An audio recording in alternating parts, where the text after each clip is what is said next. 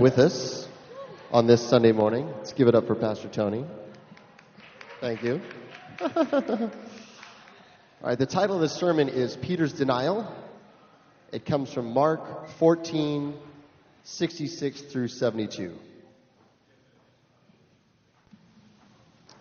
While Peter was below in the courtyard, one of the servant girls of the high priest came by. When she saw Peter warming himself, she looked closely at him. "You also were with that Nazarene Jesus," she said. But he denied it. "I don't know or understand what you're talking about," he said, and went out into the entryway. When the servant girl saw him there, she said again to those standing around, "This fellow is one of them." And again he denied it. After a little while, those standing near said to Peter, "Surely you are one of them, for you are a Galilean." He began to call down curses, and he swore to them, "I don't know this man you're talking about." Immediately the rooster crowed the second time. Then Peter remembered the word Jesus had spoken to him. "Before the rooster crows twice, you will disown me 3 times." And he broke down and he wept. This is the word of the Lord. Very dramatic. Thank you. First of all, I visited some churches. I was in Australia, and they were very impressed that you let me go. So thank you. It was a very refreshing. It was wonderful. I went to Australia during February and met a lot of wonderful people. If you say your prayers and you do the right thing this side of heaven, you might end up in Sydney. It's a beautiful place. But it's great to be back. And you will notice that we are back in the Gospel of Mark. Why are we doing that? Well, last year we went through Mark. We've worked our way through the whole Gospel, the story of Jesus' life as told by Peter. And we got to Christmas and switched our attention to Christmas and Jesus' birth. We're going back to Mark to finish off the Gospel because this is the part of the Gospel that deals with Jesus' death. This is the journey that Jesus takes to the cross, which we're going to talk about at Easter. So we're finishing off the Gospel of Mark to bring us to Easter. What is the Gospel of Mark? Well, the Bible begins the New Testament with 4 Gospels: Matthew, Mark, Luke, and John. Gospel means good news. It tells the story of Jesus from the perspective of the disciples, what Jesus said, what he did, how he interacted with people. And we saw in Mark's Gospel, remember this is based on what Peter remembers of Jesus, that at the very center of the Gospel, there are 16 chapters. In chapter 8, Peter acknowledges that Jesus is the Messiah, that he is the Son of God, that he is the promised one. And with that, Jesus and the disciples leave Galilee and head south to Jerusalem, where Jesus is arrested. So where we pick it up here, Jesus has been betrayed by Judas, arrested in the Garden of Gethsemane, has been dragged to the house of the high priest, and Peter has followed. So let's see what happens to Peter. Verse 66. While Peter was below in the courtyard, one of the servant girls of the high priest came by. So this is the courtyard of the high priest. All the disciples scattered when Jesus was arrested, but Peter followed. He followed the guards. He followed them to the high priest's house. And Jesus, we saw at the beginning of the Christmas Advent season, is taken to the upper room of the high priest's house and is confronted by all the leaders of Israel. Well, Peter is down below in the courtyard. It's the middle of the night. He has snuck into the courtyard. Who knows what's in his head at this point, but he knows that his Lord is up there being confronted and accused. One of the servant girls of the high priest came by. When she saw Peter warming himself, she looked closely at him. "You also were with that Nazarene, Jesus, she said. But he denied it. I don't know or understand what you're talking about, he said, and went out into the entryway. You're with that Nazarene. We saw that when Jesus and his disciples came to Jerusalem, there were several confrontations in the temple where the high priest lived and worked. They caused a sensation. They must have been the talk of Jerusalem. And this servant woman, John says she is the head of the household of the high priest, must have thought about Jesus, talked about him, seen his followers, and almost certainly she has seen that Peter was one of the people in the temple with Jesus. That's how she recognizes him. When the servant girl saw him there in the entryway, she said again to those standing around, "This fellow is one of them." Again he denied it. After a little while, those standing near said to Peter, "Surely you are one of them, for you are a Galilean." So Peter has snuck into the courtyard of the high priest, and now he is recognized as an outsider. You know, these were people in Jerusalem, the capital, the center of things. They're all the city slickers, and Peter is a fisherman from up north in Galilee. Unpolished, uneducated. He would have had a different accent, different language, different manner. He's beginning to stand out. He's beginning to be noticeable.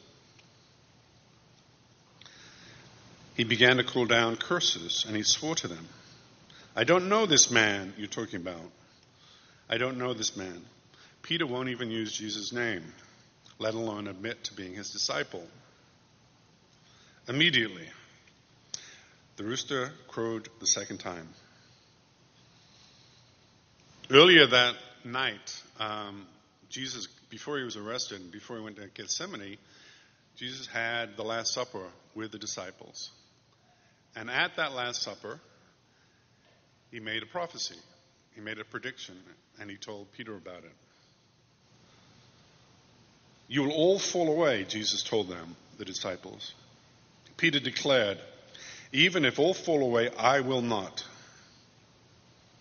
"Truly I tell you," Jesus answered, "today, yes, tonight, before the rooster crows twice, you yourself will disown me 3 times.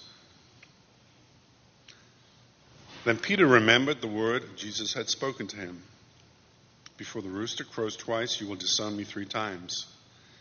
And he broke down and wept. This is a remarkable story. There are many remarkable things you can say about this story, but I want to highlight 3. Peter got his name from Jesus. He was originally called Simon. And Peter called him Jesus. Jesus called Peter Peter because Peter is from the Greek word Petros, which means rock. And Jesus said of Peter, "You are the rock." Remember, Peter confesses that Jesus is the Messiah. "You are the rock, your faith is the rock on which I will build the church." And yet here, the very first test of Peter, the rock, the leader of the disciples, the foundation of the Christian church, the rock crumbles. All the disciples have run away. The rock has been revealed not to be strong, a foundation, and all the work that Jesus put for 3 years into teaching and training his disciples and preparing them to be leaders in the church has been apparently completely wasted. The human element of the church has failed. In fact, it fails at the beginning, right here. If you look at church history, it has always failed. The history of the Christian church makes Game of Thrones look like Sesame Street. Now, that's a bit of hyperbole there, but you get my point. The history of the church is not the record of good people. The history of the church is the record of weak people, people easily corrupted, people going their own way, people who are wayward. And think of the reputation of the church right now, the scandals of abuse and corruption. wrecking whole churches and denominations. The biggest problem with the Christian church has always been Christians. They are not a source of strength. They are weak, they are wayward, they are easily tempted, oftentimes corrupt, oftentimes hypocritical. If you love the Christian church, it's not because of Christians. The other thing that is remarkable about this passage is that, remember, this is Peter. He is alone. There's no other Christians there. Then Peter remembered the word Jesus had spoken to him before the rooster crows twice, you will disown me 3 times. And he broke down and wept. That's pretty pathetic. I mean, what a humiliating failure he is revealed to be. And yet there's nobody there to witness this, apart from the people who work for the high priest. There's no Christians there. There's no disciples there. The only reason that we have this record, and it's in all the Gospels, Matthew, Mark, Luke, and John, the only possible way that this story is in the Bible is because Peter told the disciples about this. He told fellow Christians that this is what happened. His greatest humiliation, his weakness, his failure. He thought there was a lesson here that was so important that the church had to hear it. I also think why this is happening at all. This is the first time that the disciples have been on their own. And what does Jesus do? He prophesies that Peter will deny him. He told Peter that this would happen. This was Jesus' last and final lesson to Peter. This is an important lesson.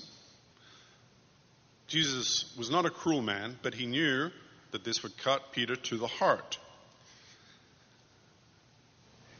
He ensured that Peter would be humiliated, revealed, humbled, right at the very beginning of his ministry. Why did he do that? Because this is an important lesson for Peter, for the church, for us.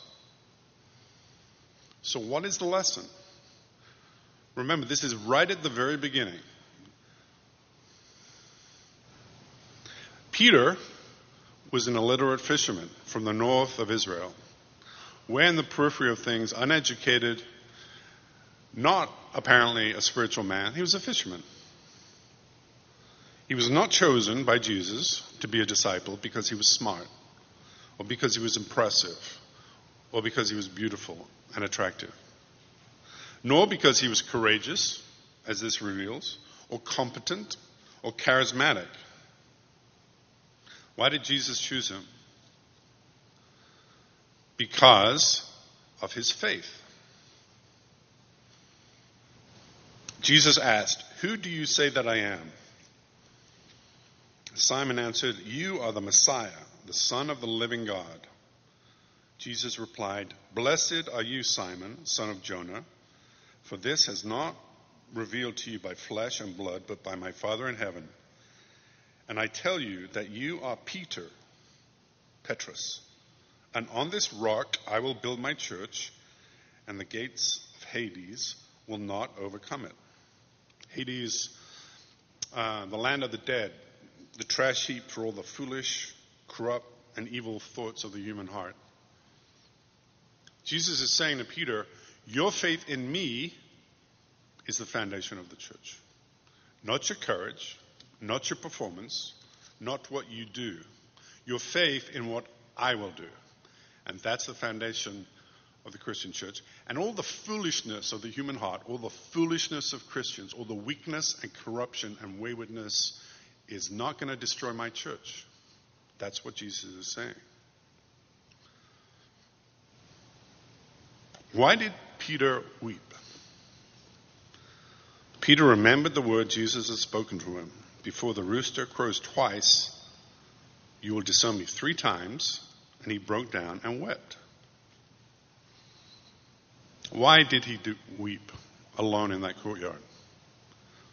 Because he realized 2 things. simultaneously.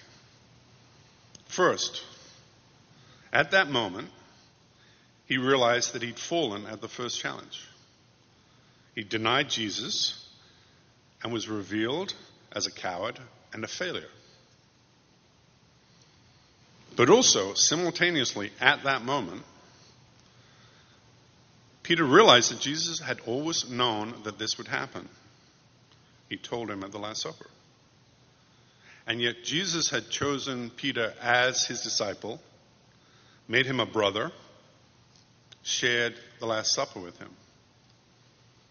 Jesus had shown Peter that he loved him and would never abandon him. He knew who he was, he knew what he was capable of, and he still considered him his rock, his lead disciple, the one that would lead the disciples in founding the Christian church. What Peter realized in those two moments, or those two elements of that moment, is the essence of the Christian gospel, the gospel of grace. The Christian gospel, remember, gospel means good news. The good news that God, through Jesus, is speaking to his church, speaking to each of us, is that even as we are revealed, even as all the things that are wrong in our life are revealed, simultaneously, in that revelation, God's love for us is revealed. There is this downstroke. It's the reason that, Steve pointed out, confession and repentance is at the center of the church. There is a downstroke where we examine and recognize who we really are. All the pain, all the suffering, all the doubt and despair in our lives, our failures, our weaknesses, our flaws, all the ways that we have hurt ourselves and the people around us. When you recognize that, and it's a brutal thing to recognize, by the way, to see that about yourself, to acknowledge that about yourself, and most people spend most of their lives ignoring all that stuff. But when that is revealed in you, simultaneously, if you're a Christian, you recognize that God knows that already. That God always knew that. And that God, despite that, has chosen to love you and forgive you and draw you in and make you part of his family. That's why Jesus came into the world. Not to teach us primarily, but to save us, to rescue us, to restore us, to redeem us. And so the Christian gospel has these two elements. Recognition of our need, and in that need, a recognition or a glimpse or a revelation of just how deep God's love for us is, that he would put up with what is essentially human filth and replace it with love. That's the Christian gospel. That's why it's good news. Philip Yancey wrote a wonderful book which I highly recommend, What is So Amazing About Grace? And it is all about this central idea of the gospel. And he writes,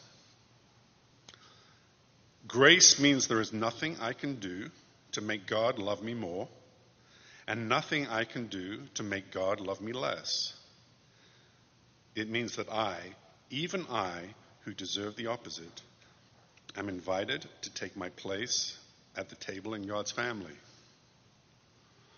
The gospel is that no matter what you have done, and no matter what you will do, and no matter who you are,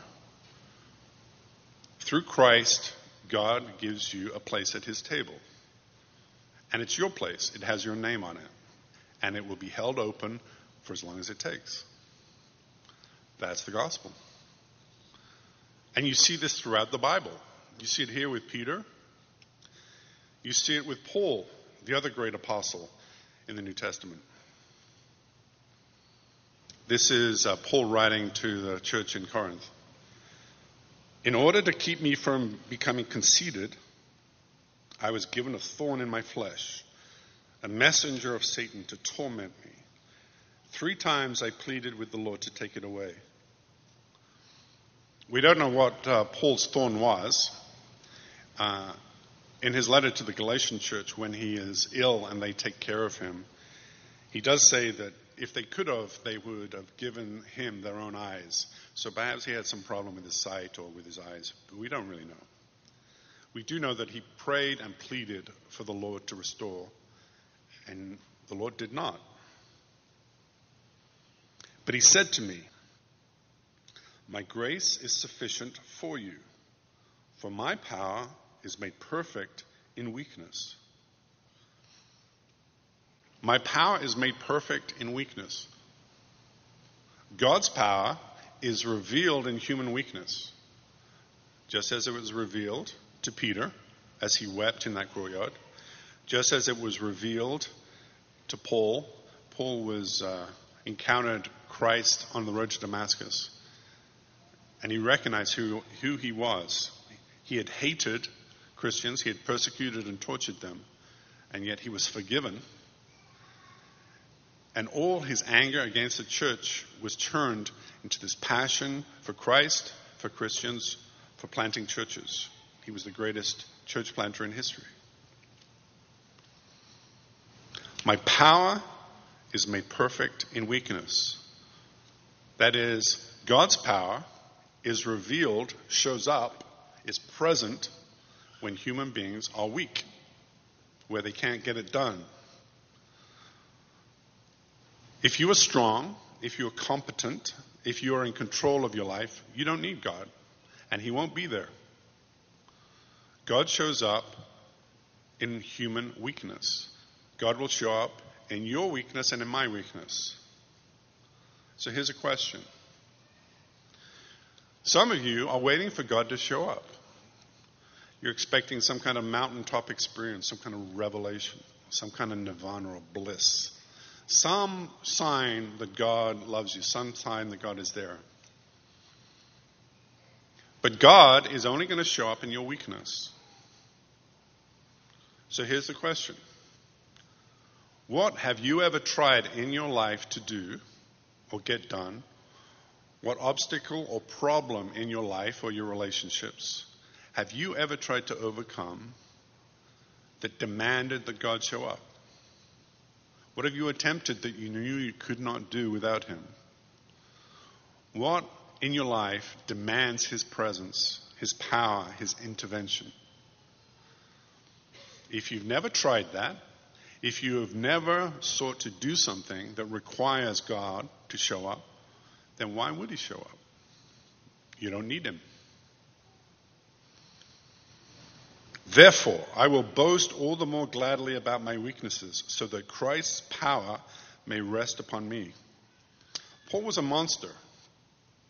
He was a Pharisee. He persecuted the early church. I told you, he tortured and killed Christians.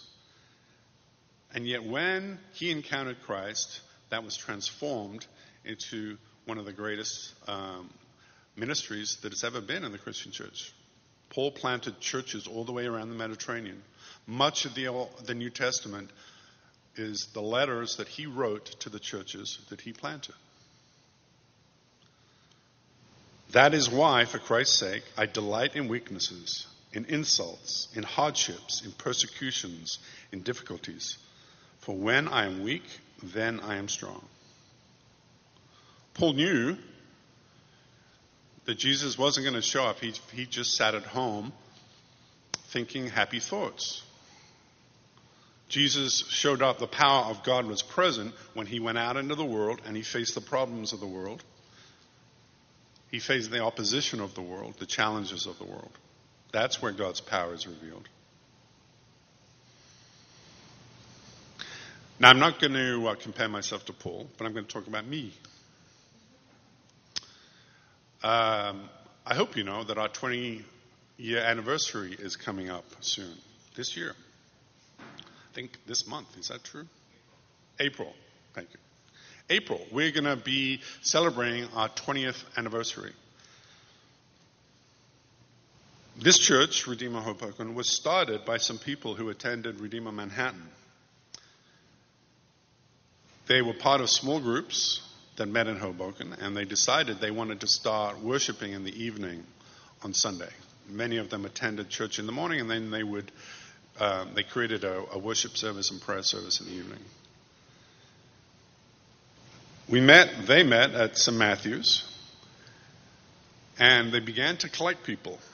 In 2003, they asked me to leave Redeemer Manhattan and come to deepest, darkest New Jersey, face the dragons, and be their pastor. It did not seem like a good idea. I'm only recently a Christian. I became a Christian at the age of 30. And my example of pastoring, of what it meant to be a preacher or pastor, was Tim Keller. His preaching converted me, and perhaps you don't know this, but Redeemer grew to a church of several thousand people and is now a worldwide movement. So learning to be a pastor at Redeemer Manhattan was like learning to play the piano at Carnegie Hall. It was a place of excellence, and I was not excellent. I wasn't a good preacher. I'd only been a Christian a few years. I did not feel holy. I didn't feel good enough. I wasn't even sure if I could be a pastor. Those of you who know me know that I'm quite introverted, and pastors are meant to be gregarious, And there was no money. There was only enough money to keep the lights on for a few months. And so I was very ambivalent about it. Thought about it a lot. And presumably it was God, but a pastor showed up, an old pastor, Charlie Drew, and he took me aside, and I was telling him, gosh, look at Tim Keller, and I can't do that, and I was going through the litany of problems, and he said words to the effect, Tony, it's not your church. It's not your church. It's God's church.